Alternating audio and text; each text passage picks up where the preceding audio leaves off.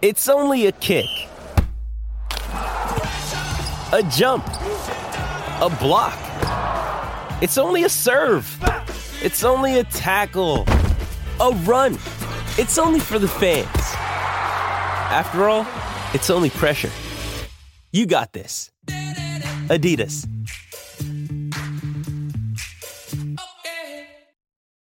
This episode is brought to you by Shopify. Whether you're selling a little or a lot, Shopify helps you do your thing, however you cha-ching. From the launch your online shop stage, all the way to the we just hit 1 million orders stage. No matter what stage you're in, Shopify's there to help you grow. Sign up for a $1 per month trial period at shopify.com/special offer, all lowercase. That's shopify.com/special offer.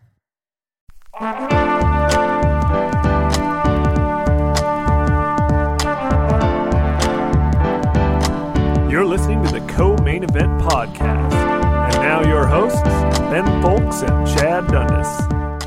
That's right. You're listening to another episode of the Co-Main Event Mixed Martial Arts Podcast. I'm Chad Dundas. That's Ben Folks. We're both longtime MMA journalists. And for nearly the last 11 years, we've been meeting here every week to break down all the action in the wild, weird, and occasionally wonderful world of mixed martial arts. Ben, UFC 285 was spectacular. It was advertised as a huge night of fights, and I feel like it delivered in a big way. 2 new champions were crowned. A couple of major prospects took their next steps. A member of what is perhaps the UFC's next generation of stars proved himself in a fight of the night caliber slugfest. It was a heady time, man. It inspired in me all of the crazy mixed up feelings inside my body that I associate with a major landmark fight card. I felt spent. I felt energized. I was still thinking about it when I woke up the next morning. How about you? How did UFC 285 make you feel? Yeah, I felt like I got my money's worth out of this one, which you can't always say for every single one of these pay-per-views. Especially not when they keep raising the price. Right. They make it harder and harder to get your money's worth. But when you load it up with a whole bunch of good stuff, it turns out that sometimes what you get in the end, when you actually turn on the TV to watch the stream that you paid for totally legally and above board, is that you get a bunch of good stuff. And that feels like what we got here. And then, honestly, a lot of times as soon as the fights are over, as soon as the post-fight speeches are done, I cut it off because it's late. Yeah. I want to get to bed. This one, I was texting on my phone or something, just had it kind of still going in the background, and just in time to catch your man Stipe Miocic show up for just a blistering post-event interview. And God bless poor Megan O'Leary out there doing her best, doing the damnedest she can do to try to drag something of interest out of this man. Because we just set up the next big heavyweight title fight. Going to be a big ass deal. Jon Jones versus Stipe. Called him out in the cage. We got kind of a date in mind. The stage is set. So Stipe, how do you feel? I don't know. That's what they told me. And you're like, bro, how long you been doing this? Yeah. At this point, it's intentional. You were giving interviewers nothing to work with, and you know it. And you must like it. Stipe Miocic, by the way, out there looking like he runs a bowling alley that is actually a front for some gangsters in Chicago in the 1950s. Just living the dream. In terms of Stipe, he's always been known as money on the mic. As you know, Stipe Miocic. Voice normally sounds like a blender full of lug nuts. I love the guy. But at the same time, having him cut a non-promo about one of the bigger fights in UFC history, it proves, man, you can put the Jon Jones in the heavyweight division, but you can't take the heavyweight division out of the heavyweight division. It's always going to be just a dumpster fire, no matter what. Yeah. I watched that interview, gave a little fist pump, and just said out loud in my empty room, heavyweight! Just doing what it do. Well, obviously we're going to spend a lot of time on this show talking about Jon Jones, the new UFC heavyweight champion. It sounds both crazy and somehow absolutely appropriate to say that. He absolutely blew the fucking doors off Cyril Gane over the weekend. So, that's going to garner a lot of attention. But before we get into the meat of all that, I suppose the most important question I could ask you is this. Last thing. Was John Jones literally bleating like a goat after winning the title on Saturday cool or not cool, in your opinion? I mean, here's the problem. I like that we're doing a thing where we're taking ownership of the GOAT conversation. We're not doing a thing of like, well, I don't know, that's not for me to decide. He's saying it. He is telling you that he is the GOAT, and he is trying to put that mantle on himself, and at a moment when he has a legitimate claim to it. So I appreciate that. I'll say this. I don't know if there's a cool way to make a goat noise, man. I just don't know if that's possible. Yeah. It's not, like, in the animal kingdom, it's among the least cool noises. So that you got that working against you a little bit. Yeah. I would say by the incredibly low standards of the MMA post-fight interview, John Jones bleating like a goat was actually pretty cool. One of the things that I had forgotten, what with John Jones's extended absence from the cage, is that he's kind of a nerd, right? Like he goes out there, he whips Cyril Gahn's ass, and then he jumps on the mic. And you just remember that he's awkward and nerdy, which it's one of the more likable things about the guy as far as I'm concerned. I will also say when he was like, can I get an oh yeah? And then the crowd did it back to him. I feel like that was the first successful call and response in the history of UFC post-fight interviews. Because normally you try to get the crowd going and it's just like a flat line. John Jones, he pulled it off though. The only other thing that consistently works is the Aussie, Aussie, Aussie. Yeah. And it's just, everybody wants to do it. And they want to say immediately after they've done it that they always wanted to do that. But you're right. The track record of call and response attempts and post-fight interviews is not great in MMA. Yeah. When you run combat sports podcasts, you have to really make sure that you enunciate the T in bleating like a goat, because otherwise it sounds like bleeding. And that's a different thing. That is. Totally different. Remember, you're listening to the Co-Main Event podcast proper. This show drops for free every Monday afternoon in your timelines and podcast libraries. And if you're listening to the sound of my voice right now, friends, I need two things from you. First, subscribe to the show. No matter if you're listening on Apple Podcasts or Spotify or any of the other platforms, just go in there right now while I'm talking to you, and click the subscribe button. That way, the podcast shows up in your feed every week, and you don't forget about it. You get to listen to it. Second, if you're already a subscriber and you like what you hear, go ahead and leave us a 5-star review on whatever platform you listen to. That stuff really helps us defeat the insidious algorithms that only want people to listen to the fettered discourse of the corporate fat cats. And nobody wants that. If you want to really support the show, find us over on Patreon. Ben Folks and I are over there pretty much all week churning out additional MMA content. We run the Wednesday live chat where we take your questions for a full 60 minutes. We've got Thursday's Doing the Damn Thing podcast where we usually take a break from fighting and talk about pop culture. And we got Friday's Power Hour, a full extra hour of curated MMA talk to get you hyped for the weekend. We've got a patronage tier for every budget. Head on over to patreon.com/co-main event and sign up to join the team. Again, that's patreon.com/co-main event. We've got music this week from our guy, Semio, aka Co-Main Event podcast listener Alfred Larson. If you like what you hear from him on the show, you can check out more at soundcloud.com/Semio. That's SEEMIO.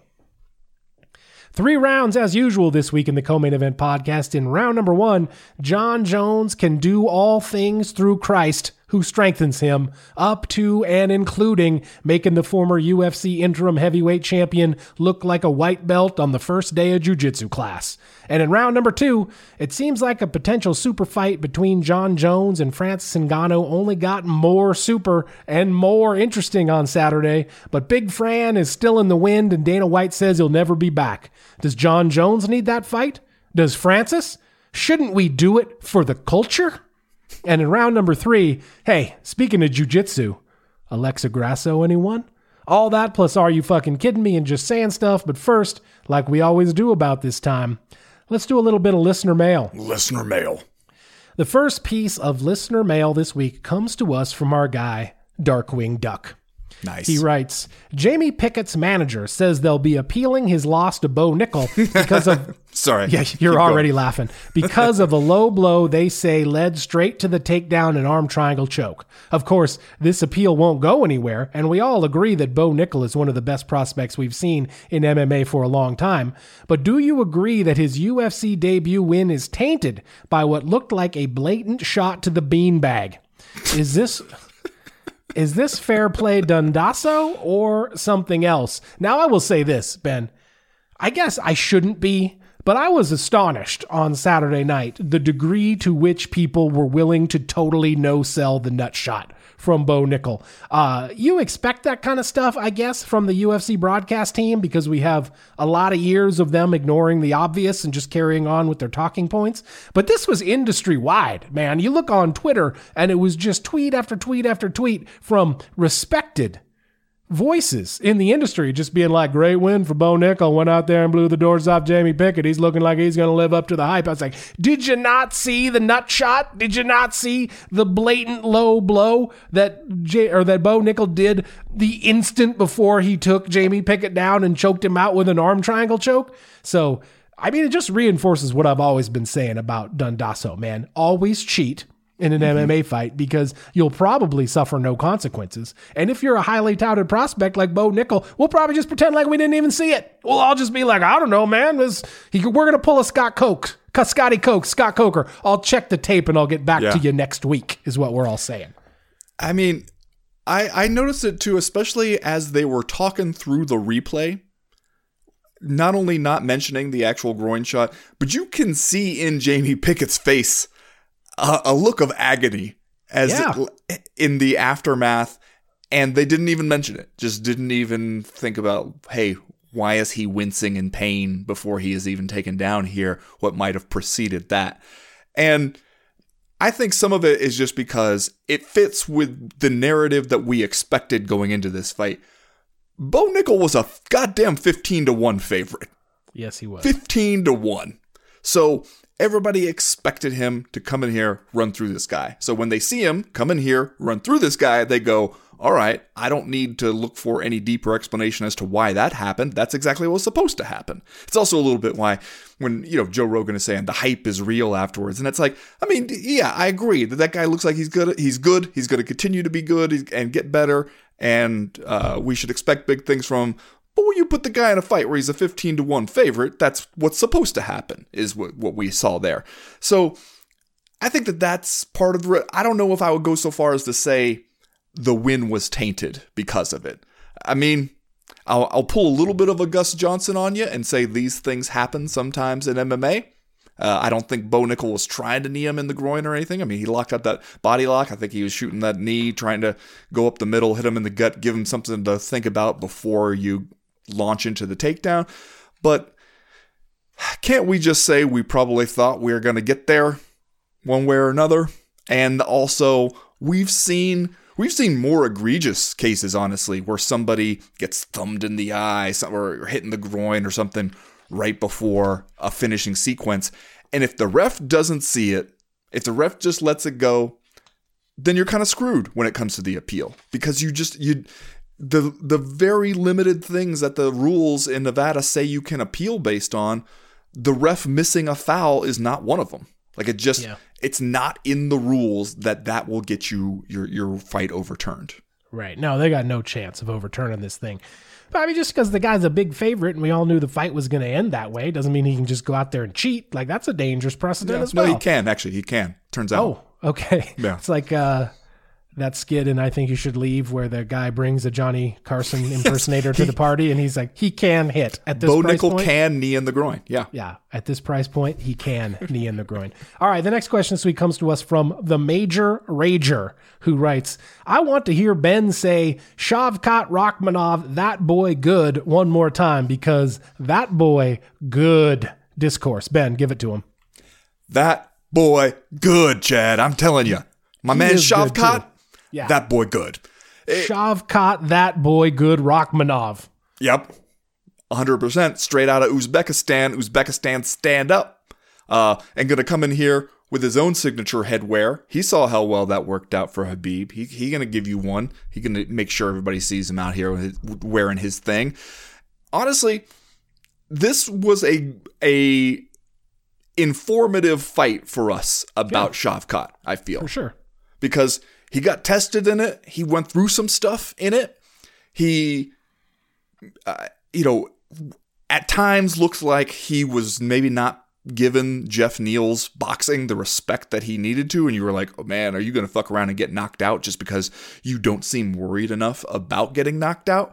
But also just showed that he's tough as hell. And he has that sort of aura about him where even when he's fighting and it's not going exactly to plan or the other guy is having some good moments, he always seems to be fighting like he already knows he's going to win. Yeah. And this is just a little bit of a blip on the path to that. But don't worry, eventually you will succumb. And he snatches up that standing rear naked to finish it. He's just like, and it shows you that the guy's got some resiliency, that even if he's in a fight where, somebody's firing back and they're tagging him, he doesn't shrink from those moments. And he's just got such a good all-around game, and it seems like he still has room to get better. The boy good. Yeah, that boy good. I saw the choke referred to on Twitter by someone as the bouncer choke, which I was like, okay, yeah, no, that fits. There's nothing not to like about Shavkat Rakhmonov at this point. Like, he's going to choke you unconscious, drop you on the mat like a sack of potatoes, go put on his wolfskin hat, and then come back over and shake your hand and be like, you did good. Good job. You did good. We also saw him tested, like you said, in this fight, maybe something we hadn't necessarily seen up to this point in his UFC career. He took some heavy shots from a guy whose nickname is literally Hands of Steel with a Z, Hands, and didn't seem that bothered by it for the most part. Now, one thing I wanted to bring up here is this fight won Fight of the Night. They both got $50,000 bonus, despite the fact that Jeff Neal missed weight by 5 pounds. Now, I'm never going to sit here and tell you pay a fighter less money. Always pay a fighter more money. But historically in the UFC, you're not supposed to be eligible for a bonus if you miss weight like that. And again, give him his money. Pay Jeff Neal a bunch of money so he doesn't have to keep being a waiter or whatever it is he probably does on the side. But at the same time, isn't this just an example of like, there really are no rules? We've got some precedent, but whatever, the bald guy in the all black sweater with the black shirt under it and the black pants and the black shoes, whatever he feels at the end of the night, that's what the rule is. That's what goes. Yeah. I mean, we are at the whim of an ultra-rich megalomaniac, so we have to make our peace with that. But here's one where, I can't get upset about it, because even as I was watching this fight, and I was going, man, this feels like Fight of the Night, but Jeff Neal, it's a considerable weight miss. And yet, I'm okay with saying, like, all right, this time, the guy, like, normally you're not supposed to, but you did such a good job. You did such a Fight of the Night that you still get the money anyway. Because I was watching the thing and just like the back and forth, the ebbs and the flows of this fight, that was a good ass fight, man. Yeah, it was. It was the Fight of the Night for sure. There's no real question about that. Speaking of post-fight awards, I see that Bo Nickel also got a $50,000 Performance of the Night bonus, which is $25,000 for each one of Jamie Pickett's balls. So there is that. Next question this week comes to us from Freddie Fruit Loop, who says, where do you see DDP's ceiling after his TKO win over Derek Brunson? Yes, he's on a nice run and jacked, but I wonder how he fares against more technical opponents or someone just as big as him, aka Snacks Costa or Smiley himself, Roman Dolidze. This was DDP. Dricus Duplessis, something like that. Yep. There's a reason why we call him DDP. He defeated Derek Brunson via TKO stoppage. Derek Brunson's corner stopped it the second round. This is Derek Brunson a week or two after bragging about how he's not going to pay as much child support anymore. Yeah. Going out there and getting TKO'd by DDP. He appeared to like almost announce his retirement after this. Yeah. Well, as far as the question about DDP himself, in both this fight and the Darren Till fight, even though he won both fights, you can see that, it's not as if there's no room for improvement. in DDP's game. There's some stuff, but it's also like, it's fun to watch in a way, because, you know, he's out there, he's doing some stuff. He's making stuff happen. There are definitely some holes in the game that different people might exploit. I don't expect this to be a guy who wins them all, but I expect him, the fights that he's in, to end up mostly pretty fun. And so far, that's what we've done. I mean, I think that he is fortunate in a way to be in this division where, you know, we need some fun guys. We need some fun guys to show up and do some stuff. I don't know if I see a title shot coming up right away or anything, but I'm glad to have him at 185. Let's say that. You telling me it's a high risk, high reward fighting style? Kind of. Also, just that they're going to be. He's not going to dominate the entire fight. Let's say that. He even when he wins in the end, as he did here, he's going to have some moments where you're like, especially if you were somebody who out there put money down on DDP, there were going to be moments in any of those fights where you're going to be like, uh-oh, I might have made an error. I might have made a financial error. But you're going to sweat it out, and in the end, he's going to win, maybe. Yeah. I'm into it. Next question this week comes to us from YSL Woody. So I'm not totally sure what that means. He actually fired off a number of very short questions in his email, most of which we will talk about at other points during this a streamer? Show. It sounds like a streamer. YSL Woody doesn't sound like somebody who would fight on a Jake Paul undercard. Yeah, I guess that's true. The last question he asks here says, is Garbrandt finished? And lastly, that Julian Marquez fellow has gone 0-2 with 2 KOs since striking out with Miley Cyrus. Cody Garbrandt got a win over the weekend, but maybe it didn't look as great as he used to, as overwhelming as he used to. Maybe he didn't look like he's championship level anymore with this unanimous decision win over Trevin Jones. I know Garbrandt has recently switched camps, so he's down there at Extreme Couture now in Las Vegas. He snapped a 2-fight losing streak here. He's 2-2 in his last 4 fights. I don't know. Is Garbrandt finished? I'm not sure I totally understand where we're coming from with that. Maybe finished as a top contender is what we mean. Well, one thing I've learned just in the last couple seconds is that YSL Woody apparently has been snitching. Oh, no. What does that mean? He was caught snitching on Young Thug. Oh, no. Yeah. So he writes this from hiding then, from witness protection. I mean, I can't get mad at what Cody Garbrandt went out there and did, because that man needed a win here. You know? Yeah. It would have been nice for him to entertain us, but we can't sit around here on Al Gore's internet and say shit like, man, Cody Garbrandt's problem is that he forgot how to fight smart. He lets his ego get the best of him. Once he gets hit in the face, he plants his feet and throws back, and then his chin can't handle those kind of firefights, and he gets knocked out, even though he is technically and athletically really good. He needs to fix that problem. And then when he goes out there and he fights smart and he wins the decision, we go, that shit was boring. Cody Garbrandt is trash now. No, man, he needed to win. He needed to not stand there and get knocked out. I totally understand that, and I'm sure he needed it just for his own confidence and to put a little distance between him and some of those losses and just make himself feel like, okay, I'm not in the hot seat so much anymore, and then maybe I can relax a little bit more in future fights and give you more of a show. But I'm not going to get mad at the guy. He needed a win way more than he needed for us to be super impressed with that fight.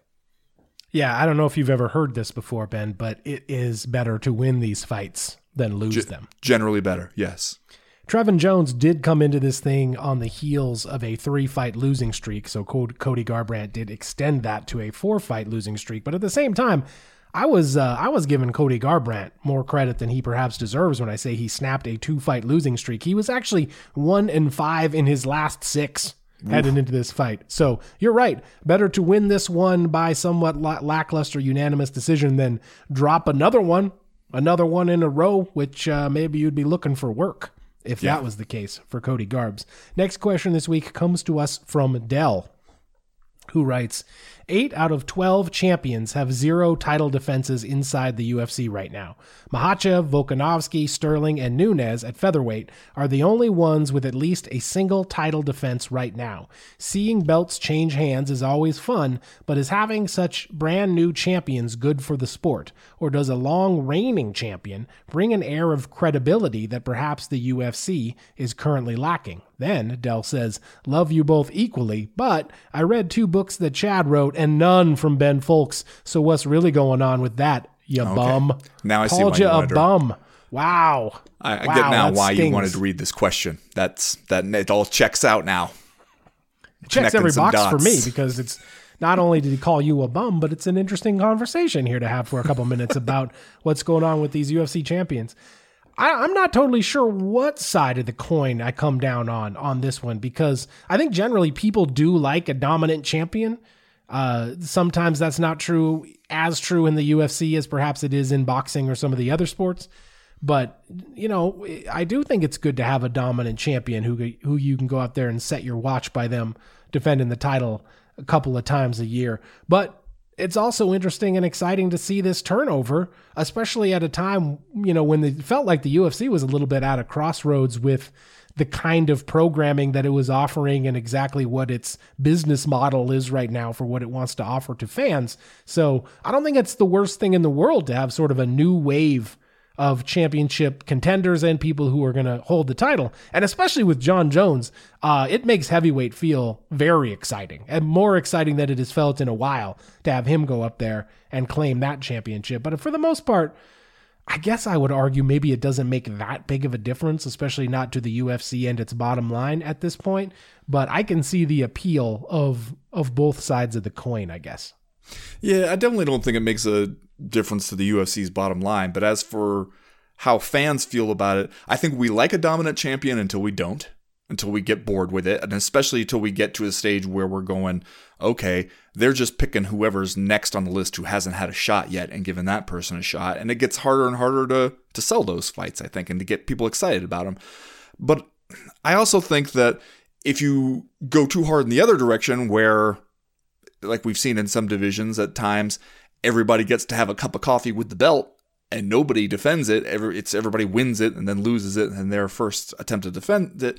It does create a little bit of a feeling of impermanence to the title, and that it's just being passed around. And I also think that as much as I enjoy seeing John Jones go up there in heavyweight and win a belt in that weight class, it does bother me when we don't get a resolution, like we don't have a lineal champ anymore. Because once you let Francis Ngannou walk as champion, then the line is kind of broken there. You're starting over, you're just sort of naming somebody heavyweight champion. You're saying these 2 guys, and neither of whom are champion, are going to fight, and then that person will be the champion. Like, that does undercut the value of it a little bit. What the UFC has going for him in that case is that the guy who steps in here wins it is already John fucking Jones. Yeah. Look, next question, we'll squeeze in one more here from Dean Draper, who writes, all right, dudes, I'm watching the fights on replay Sunday afternoon in the UK, drinking, of course. Herb, meaning Herb Dean, has just been told about the mouthpiece on the floor in the Neal versus Rachmanov bout. Now, I think Dean Draper is emailing this to us in real time as he watches. Should the ref have an earpiece and there be another ref watching the monitor with commentary to relay a message in case he misses something in the thick of the action that is so obvious when you're watching the TV feed? Now, I believe there are some officials at ringside, but they don't have access to the referee in this kind of ongoing way. This is an interesting idea. Now, over in Pride, during those years, those referees did wear earpieces, and it has always been sort of the mythology of Pride that essentially there was a person from the Yakuza sitting in the gorilla position, as we call it in pro wrestling, essentially being like, stand them up. Yeah. They've been down there too long. Stand them up. Yellow card. We got to save some money here. Let's find somebody. Who knows what the truth is for this, but I actually don't hate the idea of having another set of eyes outside the cage to be like, hey, one of these guys' mouthpiece fell out, it's on the canvas, and you just stepped on it. Or, for that matter, to be like, hey, I think Bo Nickel just need this guy right in the pills. Yeah. Let's take a look at this. that was going to be my point, is that it's probably more valuable if they can be like, hey, the guy was really just poked in the eye just now. You can step in there and take a look. Or that cut was caused by a clash of heads, something like that they might need to know right then, because if they don't do anything, the fight proceeds, and if it ends a couple seconds later, or like an exchange of punches or two later when somebody's still wounded from a foul, then at that point you won't be able to do anything, and you'll just have to go with that result. And so I think that it could be useful for that. I also think we need to be careful we're not throwing too much at some of these referees, because it's already, they better be paying real close attention. You don't want to have somebody in their ear distracting them. Like, you want to make sure that we're only using it when it is absolutely necessary, and that they don't have to keep up with just like a kind of a running chatter, because the last thing you need is Herb Dean distracted by Big Dan pointing out a hot blonde in the front row when somebody gets dropped and the Dan Henderson bomb is poised over their head and it's decision time, you know? Yeah, I'd like to think that we could maintain radio silence until we needed somebody on the mic. We're not just going to be up there chatting about whether or not we've watched the latest releases and whatnot. So, I don't know. I think it's an idea that's worth exploring. Anyway, that's going to do it for listener mail this week. If you have a question, comment, or concern that you want to air to the podcast in future weeks, you know how to do it. Go to the website, co-mainevent.com, and click the link in the top right-hand corner of the screen that says email the podcast. That'll get you in touch with us right now. We are going to go ahead and get started with round number 1.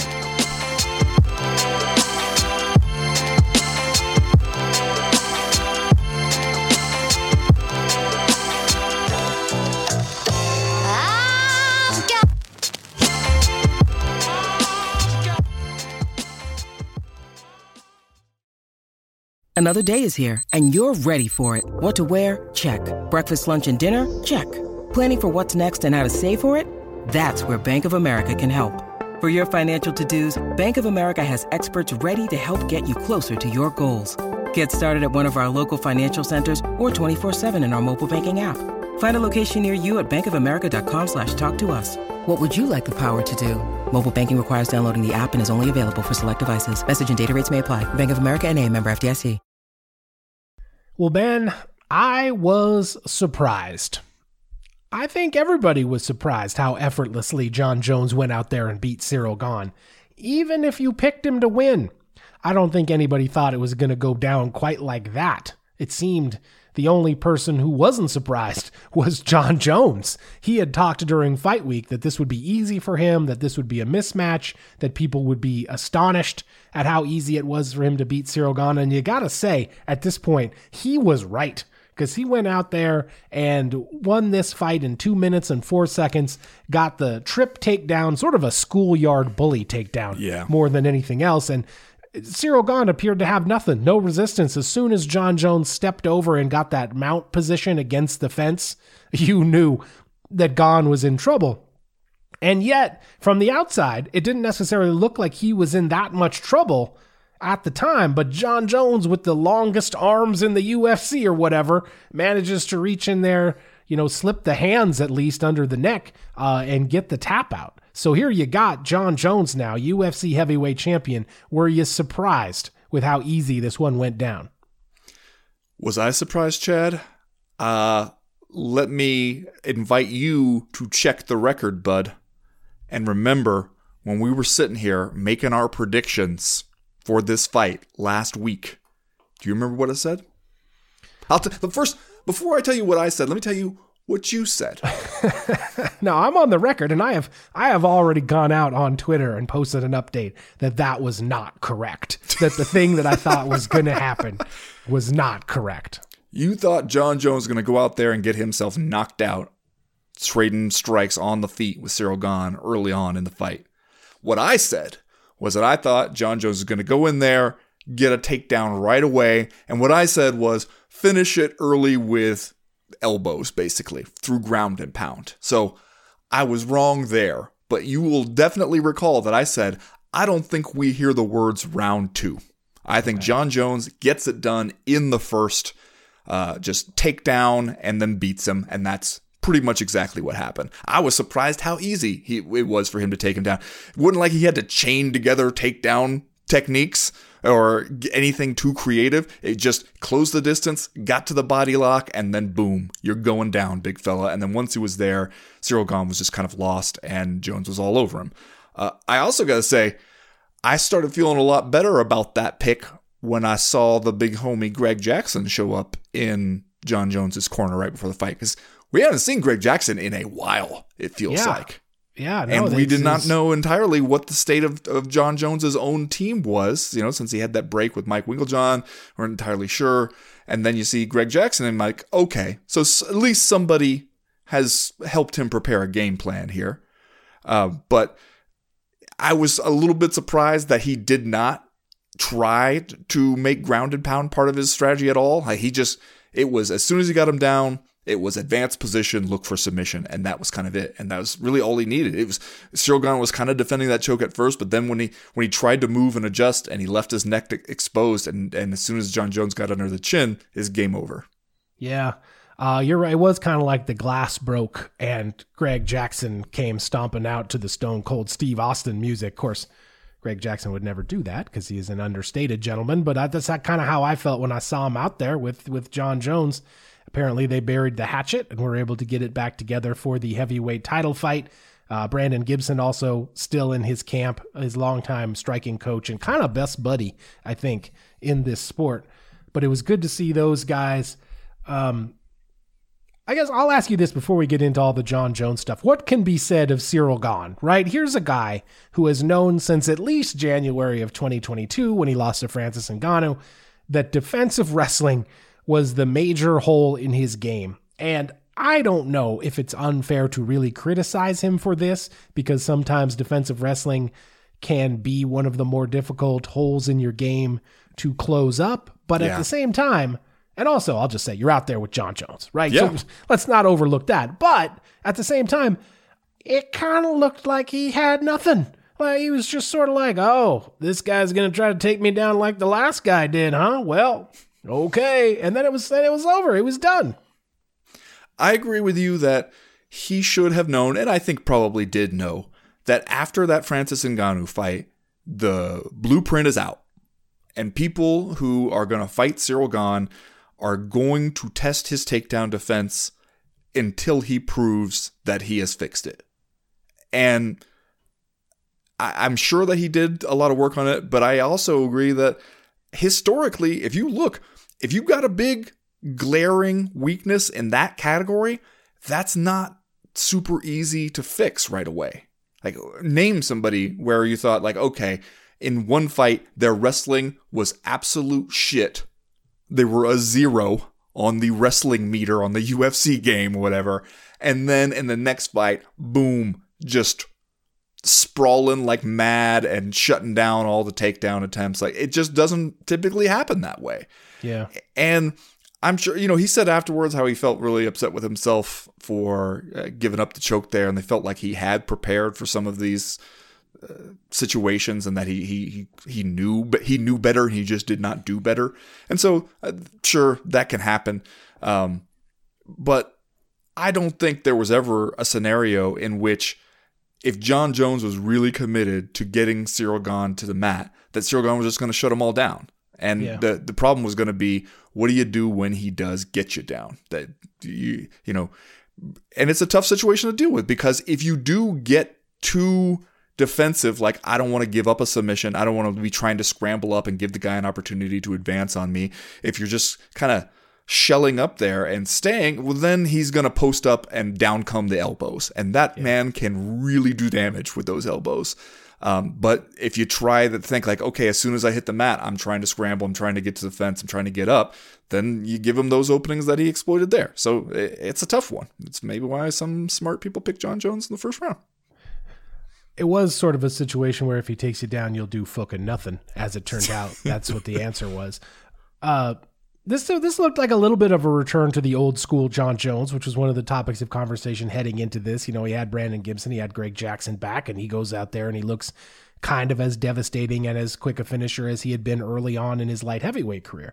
One of the things that I thought was interesting is that he looked nervous when he was walking out for this fight, which you don't see Jon Jones look all that nervous, when he's heading out there to have a mixed martial arts fight, stripped to the waist and fight another human being in the cage. And I don't know if it was the move up to heavyweight. I don't know if it was the extended period away from the cage, but it seemed like this did get him jazzed again, man. It did kind of get his competitive juices flowing again, maybe lit a fire under him again. He said in the post-fight interview after it was over, he felt a little goofy in the stand-up until he got his bearings there. But I don't know, man, maybe you do have a re-energized Jon Jones up here at heavyweight, which that's a dude who could go on a run, I think.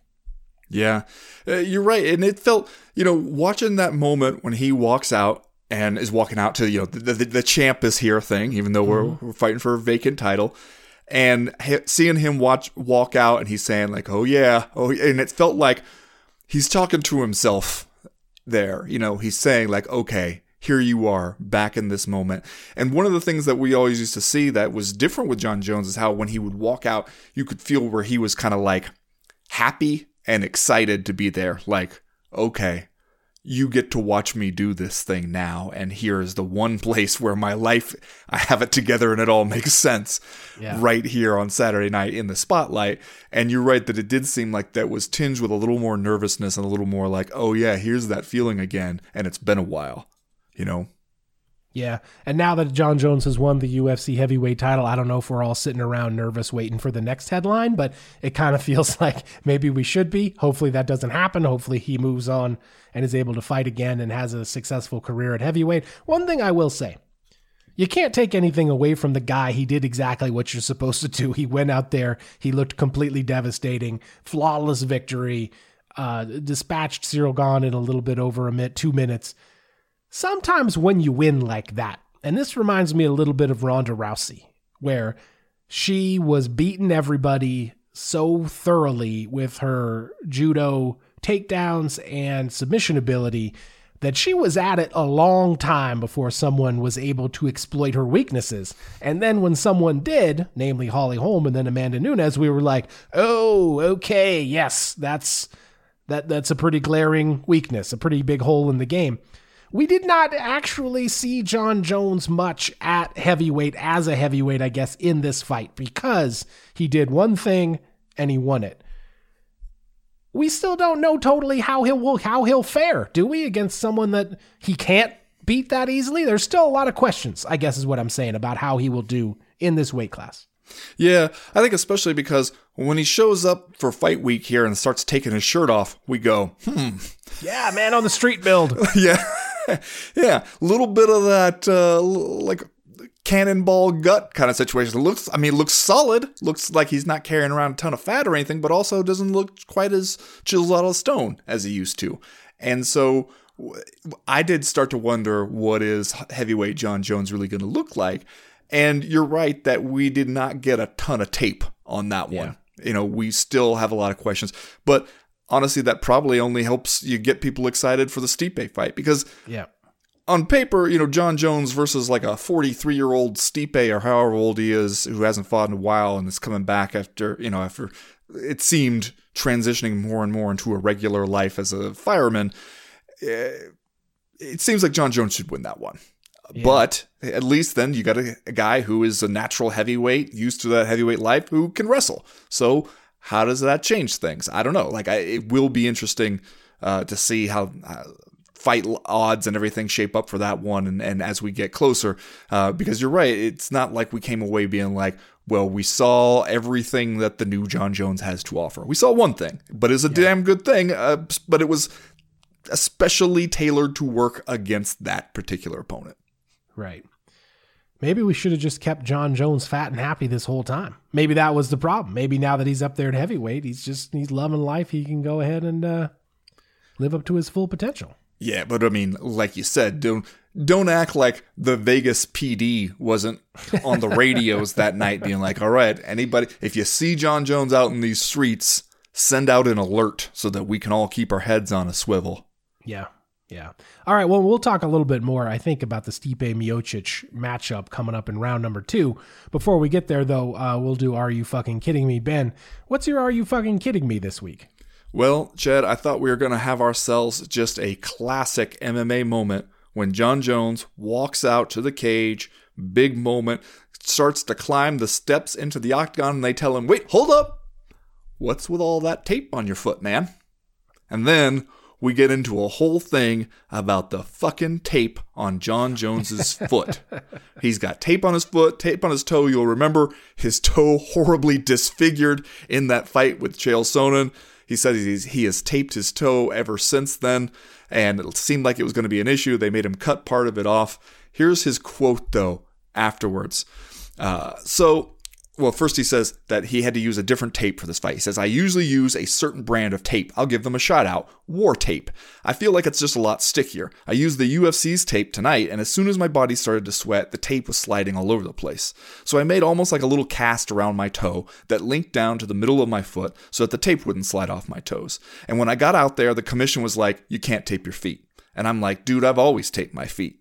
So they get into it. It seems like it's going to be a whole thing. Jon Jones says this about it. I'm not going to compete if I can't tape my toes. I just won't do it. I want everyone to know that in the future. So thank God we didn't have a disaster out there tonight. Are you fucking kidding me?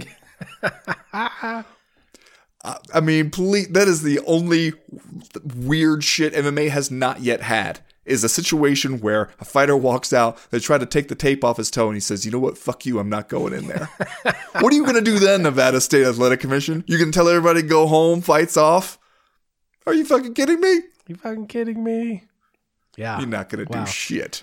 You know what? Like, that's the point, though, in all seriousness, that it helps to be a veteran and have a veteran corner with you, because you could see how that would fuck with you a little bit if that was like your first UFC fight and you were climbing in the cage and they were like, oh, hey, wait a second, stand here for another 2 minutes while we figure out what we're going to do about the tape. Whereas, as you could see in the result of the fight, didn't necessarily mess with the mental of Jon Jones. So yeah. At least we got that. Ben, you probably saw Conor McGregor and Jake Gyllenhaal. We're all over the place at UFC 285, right? There's out there filming scenes for the new Roadhouse reboot that they're both in. And, Conor is also in town, I think, filming that new season of Tough right now. I've already been on the record with my feelings about the whole idea of this Roadhouse remake. You can't improve on perfection, man. I don't see why you would even try. But here you got Conor McGregor, roaming around free, showing up at the weigh-ins, filming Tough, ringside with Gyllenhaal during the fights. All this less than 2 months after he was accused of assaulting a woman on his yacht, allegedly physically attacking her to the point where she jumped off the boat into the sea and got picked up by the Coast Guard.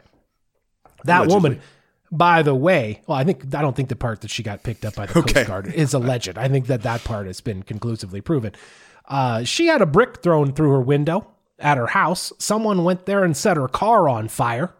Harassment to the point that she eventually dropped the official criminal complaint against Conor McGregor. But this is at least the third woman who has credibly accused Conor McGregor of assault, sexual and otherwise, which, by the way, is a statistical impossibility that 3 unrelated women would all make false claims against him, not to mention the other assaults and pettier crimes that he has been accused of and has committed over the years. He was charged with exposing himself in a bar fairly recently. Remember that? Dana White just kind of laughed that one off, and things get crazy when you're out with Conor McGregor. He said, I guess we should expect this stuff from MMA, right? That we're going to let Conor McGregor keep showing up and keep doing his thing and honoring him without ever really bringing any of this stuff up. But Hollywood, Ben, do you remember that Hollywood, tell me if you remember this, Ben, recently had an alleged reckoning about sexual assault and bad guys in general in that industry? No, you remember that? I saw a headline about that, I think, yeah. It got a little bit of media attention there a year or two ago. It was kind of a big deal. Remember that? That? And really, Hollywood and Jake Gyllenhaal and all of the people involved in this terrible Roadhouse movie, we're just going to ignore that. We're just going to keep going along, showing up at the UFC, sitting next to the guy, smiling like we're best friends. And remember, This latest assault allegation happened during this Roadhouse stuff, man, or at least in between the time that Conor McGregor was announced to be in the Roadhouse movie, and maybe they had already filmed it, maybe not, I don't know. But we're just gonna let Conor McGregor hang out, smoking and joking like everything's cool being an actor? You fucking kidding me? Or are you fucking kidding me? Fucking kidding me? That's gonna do it for round number 1. We'll be right back with round number 2.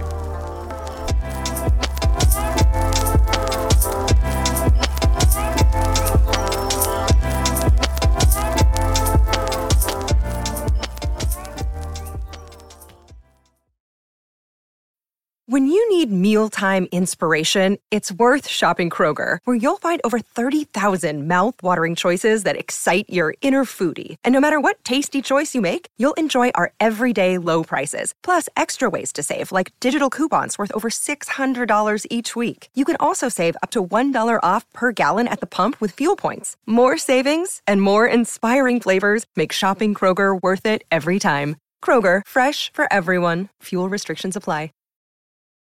So, Chad, here's the situation as we understand it at heavyweight. The champion walked away with the belt, never lost it in the cage, so we said, you know what, he's not the champion anymore, we're going to crown a new champion. Jon Jones shows up, walks through Ciryl Gane, he's now the UFC heavyweight champion. He's going to fight the former UFC heavyweight champion and the longest ever to consecutively defend the heavyweight titles record holder Stipe Miocic. We're going to do that in midsummer. And we got ourselves a little bit of a path forward.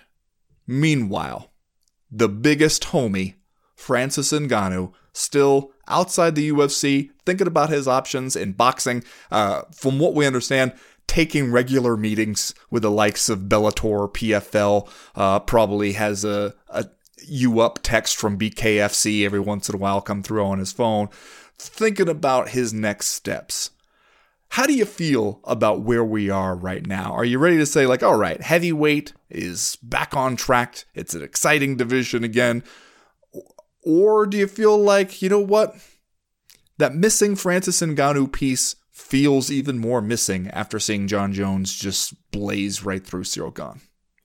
Yeah, it definitely feels cool to have Jon Jones as heavyweight champion. It feels almost like he has fulfilled his destiny in a way, right? Of the longtime light heavyweight champion who dominated that division, moving up and now proving in some ways his greatness all over again with this victory over Ciryl Gane. And I think a potential fight between Francis Ngannou and Jon Jones only got bigger and more interesting over the weekend, because if you thought Jon Jones was going to beat Francis Ngannou in the first place, well, now you have a little bit more cannon fodder to load up at the big guy and, you know, shoot over his broadside there, because Jon Jones looks so good against Ciryl Gane. And if you thought Francis Ngannou would beat Jon Jones, well, now I think you got a thing that makes you go, from watching this fight against Ciryl Gane. And so, by all rights, I feel like Francis Ngannou's stock only should have gone up this weekend, because now I think people would want to see that fight even more than before. And in a sane world, the UFC would be willing to pay even more to bring Francis Ngannou back to actually have this fight against Jon Jones. Now, obviously, we live in an insane world where the UFC isn't going to do that. And in fact, wasn't it interesting to see Dana White come out and say, we tried to make that fight for 3 years, and essentially Francis Ngannou didn't want it. So that fight is dead. He will never be back in the octagon. And Francis Ngannou tweeted a video of Dana White at UFC 260, appearing in front of the media, where Dana White said, if I saw that fight, meaning a big-time Francis Ngannou win, if I were Jon Jones, I'd be thinking about heading down to 185. Now, isn't it interesting how Dana White changes what he says and what he feels depending on who he is in a contract negotiation with, or who he has had a contentious contract negotiation with? So, you know, Francis Ngannou's value, in my opinion, only should have gone up. And the fact that that is probably not true, or at least that Dana White seems like he is doing his best to make that not true, is just another sad commentary, frankly, on the sport. Do you remember those "you might be a redneck if" jokes that Jeff Foxworthy used to do? We could do one for Dana White along the lines of, you might be lying too much if people don't even need to engage with your arguments. They can just post a video of you saying a completely different thing at a different time. Yeah. Like, they don't even need to say, you know what, I think this guy's misrepresenting the facts. Let me explain why. They can just post a video of you. You're on video doing it enough that it's a problem. And we know who Dana White is at this point and what he does. So we can't really be surprised. This is the classic Dana White playbook where if somebody wants more money, flip the page, it says they don't really want to fight. And that's what we was doing about John Jones when Francis Ngannou was one saying, like, all right, John Jones says he's going to come up to heavyweight, have him come up here, make that fight. John Jones was saying, you recall, when he first announced his move to heavyweight, was the reason he was doing it was for bigger paydays that he felt like he had been told by the UFC. That's how you get into the next level. Like, you're kind of capped at what you can earn right now. To get to a next level, you need to go to heavyweight, do a super fight. And he was like, okay, I'm ready to do that. Where's the money for that? And they were like, we don't know what you're talking about.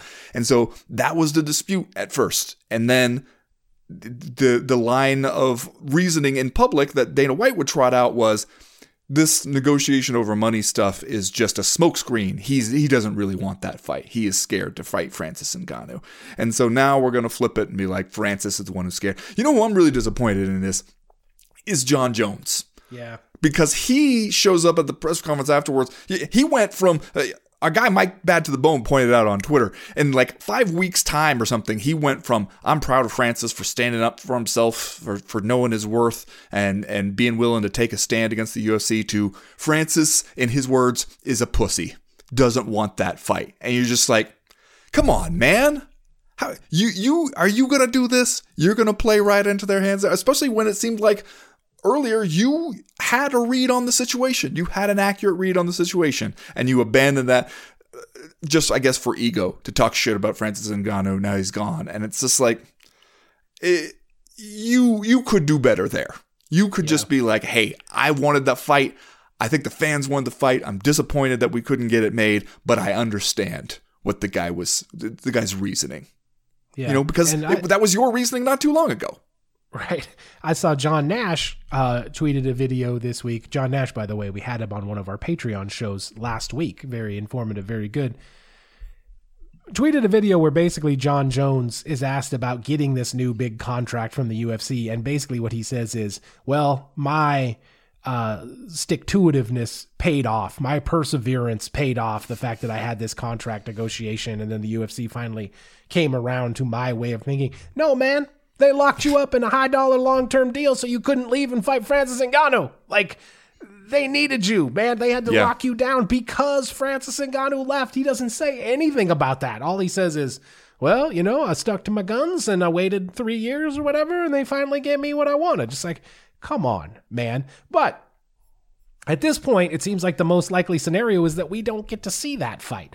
And as I've said in the past, Francis Ngannou's next fight should be the thing that pays him the most money for one fight, whatever that is. And it seems like that's going to be in boxing. He should absolutely take a boxing fight if he can make more money doing that than he can in the UFC. Win, lose, or draw, I think that it's worth it for him to do that. Like I said, in a sane world, he could have that fight and then come back and sign a high-dollar contract with the UFC and come in and fight John Jones. But at this point, the most likely outcome seems that it'll be that Francis Ngannou goes to fight somewhere else, that Francis Ngannou is beating people up in Bellator or the PFL, wherever it is, and maybe John Jones has an extended run as UFC heavyweight champion, and we don't get to see that fight, at least not with the two guys in anything approaching their primes, which feels a little bit like a return to the Pride days when you had, you know, all these guys over in Japan who seemed great. They didn't really get to fight the guys from the UFC, with some notable exceptions, except for after they were kind of out of their prime.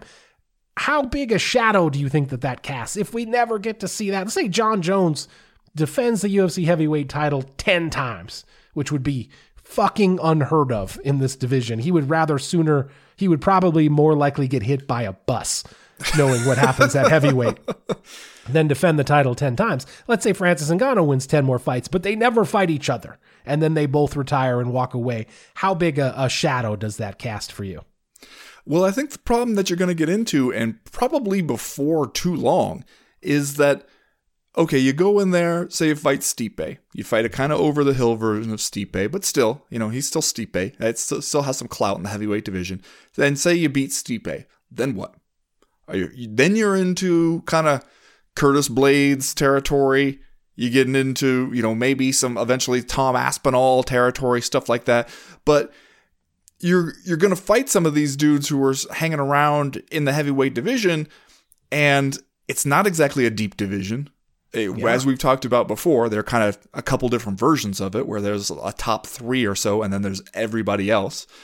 And so if you're defending that belt pretty regularly, and you think you got to think John Jones has his eye on breaking Stipe's record for consecutive title defenses too, so he'll probably want to stay at least somewhat active. And then you're going to be looking at him beating up guys where either Francis Ngannou already starched them a while back, or they just seem like we're scraping the bottom of the barrel looking for somebody who can step up and take the fight.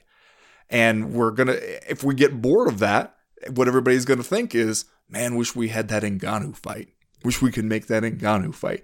What's Francis doing right now? Could we reach out with an offer? Could we maybe get him back in here? And then you got Dana White standing there talking about never will he fight again. And it's like, man, you have brought people back into the UFC who did heinous shit, who did actually bad things with their lives. And you're going to tell us like Francis Ngannou taking a hardball negotiation stance is the thing that gets him blackballed from the UFC? I don't believe you. Well, the worst thing you can do in the UFC is ask for more money. But I think isn't Dana White just saying that to try to hamper Francis Ngannou's bargaining power with other people? Because if Francis Ngannou can't go back to the UFC, then if you are a boxing promoter or Bellator or PFL, you have more leverage to just be like, well, what else are you going to do, right? Like if the UFC was still an option, maybe that drives up the price for Ngannou. The UFC record for successful heavyweight title defenses, by the way, since you brought it up, is 3. 3. So There you go with that. And you're right. Let's say John Jones blows the doors off Stipe similarly to how he did against Cyril Gane. Then you get into Curtis Blades and all these other guys. Are those big fights? Are those big money fights? Is John Jones going to be satisfied with that? Is that going to bring in the kind of dollars the UFC should rightly be getting from a John Jones heavyweight title reign? I don't know, man. What you going to do? You going to call Brock? You going to call 48-year-old Brock Lesnar or however old he is to come in there and fight John Jones? I don't know what you do at that point. I'm just going to tell you right now, you know who's currently sitting at number 5 in the UFC heavyweight rankings? Is it Tai Tuivasa? It's Tai Tuivasa, the prophecy.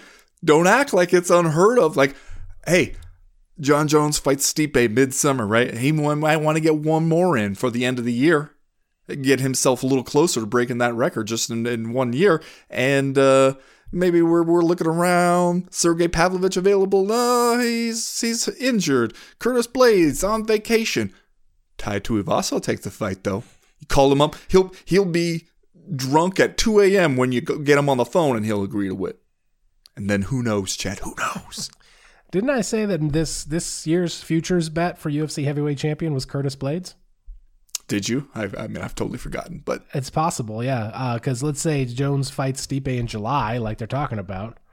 Who's next and when? Could be the Razor. Could be Miami private detective Curtis Blades. All right, that's going to do it for round number 2. We'll get into Alexa Grasso's big win over Valentina Shevchenko coming up in round 3. That starts right now.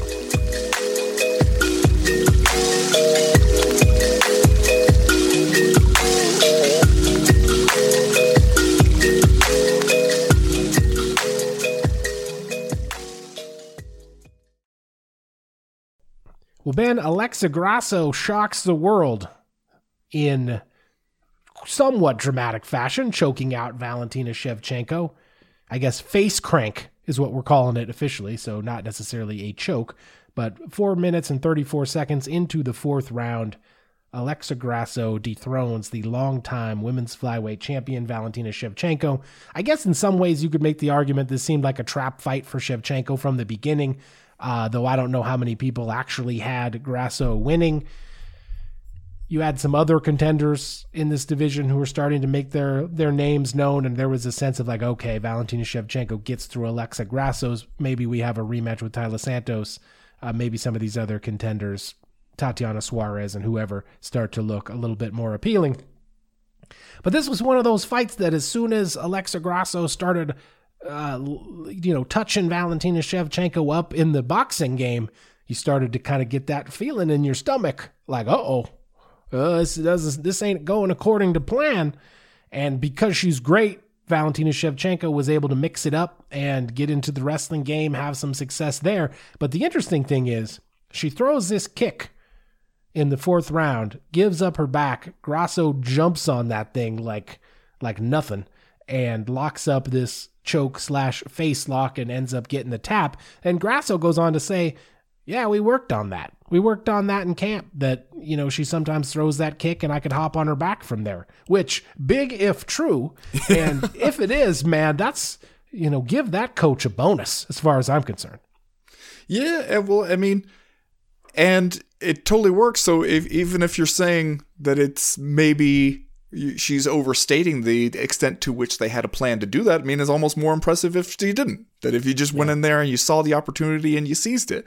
And you're right that she had some moments in this fight where you could tell, like, okay, she belongs in there. She was struggling a little bit with Valentina Shevchenko's wrestling and her top control and stuff, but like she wasn't completely overwhelmed. She didn't look lost in the moment, even though she came in here, I believe, as the second biggest underdog on the card behind the dude who fought Bo Nickel, 15-1 favorite. So long odds. And the thing I was wondering about beforehand was, did we see in Valentina Shevchenko's last fight the signs that her dominance was waning, either through age or being at the top for a certain amount of time or whatever? Like, was this the first on the downward slope of the mountain for Valentina Shevchenko, or was it just a bad night, which are bound to happen if you defend the title like 7 fucking times in a row or whatever? Yeah. So seeing her go out in this fight, though, and seeing,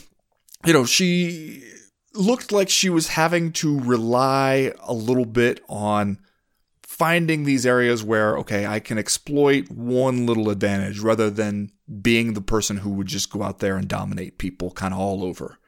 And it just seemed like, she's not quite the force in the division that she used to be, but still looked like she might have this one in hand. And she's such a smart fighter. She fights well to the scorecards. And so it seemed like, okay, she might be about to get away with another one. And to see Alexa Grasso just have one good moment, jump on it, and not waste it, not let it go at all, that's impressive to me, especially because, you're watching that choke go on and you're like, it's not under the chin. I don't know if you're going to be able to finish this here. Time is running out in the round. And I don't know if you've seen people post this clip or this image of when the choke is released after Valentina Shevchenko taps and Alexa Grasso lets her go. And you can see how drastically Valentina Shevchenko's head has changed colors. And the place where the forearm of Alexa Grasso was across her jaw is the only part that's pale. And it is a stark difference. You're like, that is a squeeze right there. That is going to force you to tap whether you want to or not. Yeah, no, it was definitely a dramatic moment. Valentina Shevchenko jumps on the mic after it's over and does a classic "I would have won if I hadn't lost" post-fight victory speech. I saw a lot of people talking about how classy she was in defeat, and I was like, was she though? Was she? Because she was kind of like, well, you know how it goes. Sometimes you dominate every minute of a fight, and then you miss a kick, and they jump on your back and choke you out. I guess that sometimes that's the game. And I was just like, I don't know if I would say you were dominating every facet. You were kind of getting boxed the fuck up early in this fight. I wasn't sure she quite lived up to the classy billing that she got from some people after that interview.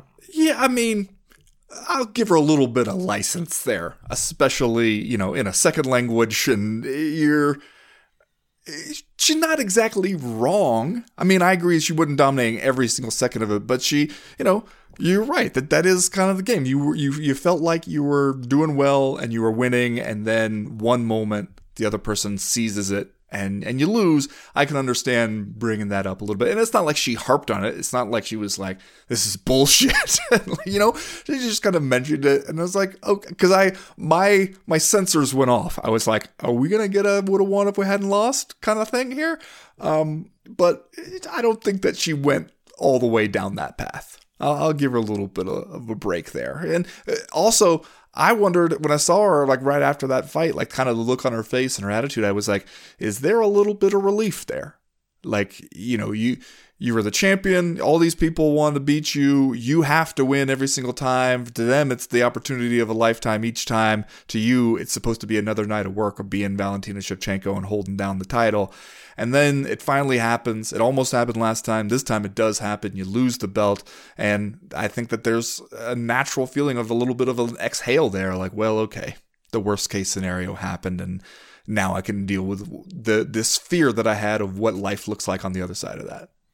Yeah, we've heard other champions talk about that after losing their belt, that it in some ways felt like a relief for them to be able to get back to some semblance of normalcy. And we heard George St. Pierre talk a lot about how hard it is to be a long reigning UFC champion, since you're only fighting the best people out there. You're getting their best effort. Everyone is motivated to come in there and defeat you. And so it's like walking a razor's edge, as he said. Alexa Grasso at this point, only 29 years old, but at the same time is starting to live up, I guess, to some of that hype that we thought she might have when she left Invicta and came over to the UFC.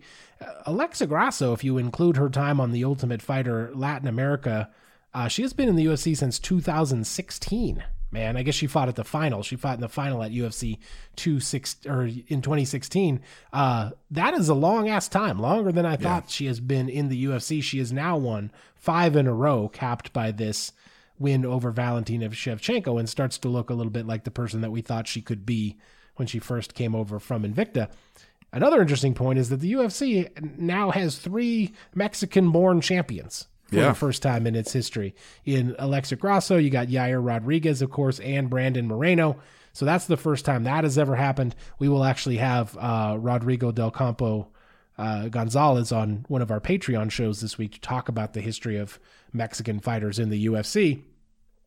But that's been a market the UFC kind of toyed with back in the day when they tried to use Cain Velasquez as their flag bearer to break into the Mexican market. Of course, he went down there and got beat by Fabricio Verdum in the Mexico City fight, where it seemed like Verdum, who had actually spent some time in Mexico City, was the fan favorite there. But, I wonder if you open the door now to more expansion in Mexico, because some of these fighters from that country are starting to win championships. I mean, if not now, then what are you waiting on? I guess that's true. Yeah. I guess that's true. All right, Ben, let's do, do you think we're running this back right away? Are we doing Alexa Grasso versus Valentina Shevchenko, the rematch? Yeah, I mean, there's not like a whole lot of other pressing business that seems like it would have to be handled, but then always the question is, if you run it back and then Valentina Shevchenko just wins the title back, then what? Yeah. Then you're 1-1. All right, let's do Just Saying Stuff, and then we will get out of here for this week. Ben, I have once again reached the point where I have no idea what we're scoring in these fights. This seems to happen to me about once every 3 months. I feel like I arrive at the point where I'm not sure what the judges are scoring here. The UFC broadcast team continually seems to not totally know what the scoring criteria are, especially Joe Rogan. I gotta say, he just doesn't seem like he is hip to the new scoring criteria at all, but I understand at this point how it could be confusing. Are we scoring damage, first and foremost? I thought we were scoring damage, first and foremost, because if we're scoring damage, doesn't Jalen Turner beat Mateusz Gamrot in their fight? If we're scoring control, yeah, man, give it to Gamrot. But aren't we supposed to be scoring damage? I'm confused. I feel like I need to have another refresher from Sean Sheehan, our colleague over there from Ireland who seems to know everything about the scoring criteria. I need to talk to him again, because I've once again got to the point where I'm like, whoa, what are we even scoring here? I have no idea. I'm just saying. I have no idea. I'm just saying, did Jalen Turner's corner seemed to think he was down in that fight, and we got a great corner man moment when he went in there, I think between rounds 2 and 3, and the corner man told him, time to show everybody why you're here. Yeah. I think you ought to stick that one in your back pocket for your own cornerman tools, because that's the one I could see you using. I definitely will. This split decision, in fairness, I feel like, is there a name for this? We got a bingo in this thing? Because this is one of those ones where you roll in, one judge has it 29-28 for Gamrot, the other judge has it 29-28 for Turner, and then your outlier has it 30-27 for Gamrot. So, got a bingo there, I guess. Yeah. I don't know. Well, Chad, this week for my Just Saying stuff, I would like to speak directly to a former coworker of ours. Okay, interesting. I refer now, of course, to a guy we worked with at The Athletic, who was my editor for a while at The Athletic, Greg Rosenstein. Okay. Now, yeah, I remember Greg. Your man Greg Rosenstein got on Twitter, was so confident that Valentina Shevchenko was going to win this fight. He tweeted, quote, "If Valentina Shevchenko loses at UFC 285, I'll get a handgun tattoo on my hip." Oh, boy. Why do you do that? You don't do that, Greg. You don't do that. Well, Chad, Valentina Shevchenko, as you know, did in fact lose. She did. She did lose. And I'm just saying, Greg, as a community, we cannot allow you to forget this. We cannot allow you to just slip on by on this one, my man. John Anik went and got the 209 tattoo. Greg Rosenstein going to have to go get the Valentina Shevchenko gun tattoo on his hip. Greg, I know you're thinking, it'll die down. These guys will forget about it. You know, there people make jokes about it. Awfulannouncing.com even wrote a story just about it. But I don't have to actually go and get the tattoo. I was just being a silly little guy on the internet. People understand that, you know, and they'll let it go. I'm going to tell you right now, Greg, the Co-Main Event podcast is not going to let it go. Not now, not tomorrow, not a week from now, not ever. Greg, you're going to have to get the tattoo. I'm just saying. Wow. I'm just saying. Was Greg unfamiliar with the MMA gods? Is he not? Does he? Because it seems like that you just tempted them. If we go tweeting some, say it. You could say it to yourself. Mm-hmm. You could say it to like one friend who you know is going to keep it close. Don't put it on the internet. Don't put that on the internet, man. I believe that's what the ancient Greeks would have called the old hubris. Well, he's going to have to do it. He's going to have to get the tattoo. We have precedent. Man of honor, John Anik, has already done it. Yeah, exactly. And see, that's the thing. John Anik proved himself a man of honor. Now, I know Greg to be a man of honor. So it's not a question of if, it's just a question of when. And to help us all stay abreast of that whole conversation, I will make it my personal mission that every day when I wake up, I will get on Twitter and it will be a question that we ask until the answer is yes. And the question is, did Greg get the gun tattoo yet? Greg's going to have to produce evidence, compelling evidence, mind you, airtight evidence of the gun tattoo. Otherwise, Greg, we're just going to keep asking every day. Yeah, we are. Every day. Just saying. Just saying. All right, that's going to do it for this week's Co-Main Event podcast. Thanks to everybody for tuning in. For our $20 patrons, we're going to get into After Hours right now. For the rest of you, sign up for the team. Go to patreon.com/co-main event and support us over there. We got content all week. You can get into the live chat for as little as $1 a month, which is the best damn deal in all of mixed martial arts. Just barely even money. If you're not doing that, we'll talk to you next week for the proper. Thanks, everybody, for listening. We are done. We are through. We are out. Now, Ben, to return to our conversation about Shavkat Rakhmonov, that boy good. You know who else is good and happens to be in that division is Khamzat Chimaev. Yeah. Now, you had Shavkat that boy good Rakhmonov come out this past weekend after his win and say, you know what, I was thinking about slow playing this thing, but you can go ahead and give me that title shot right now. Is that what we want to see? Do we want to see Shavkat Rakhmonov fast-tracked against the winner of this Kamaru Usman-Leon Edwards rematch that we've got coming up? Or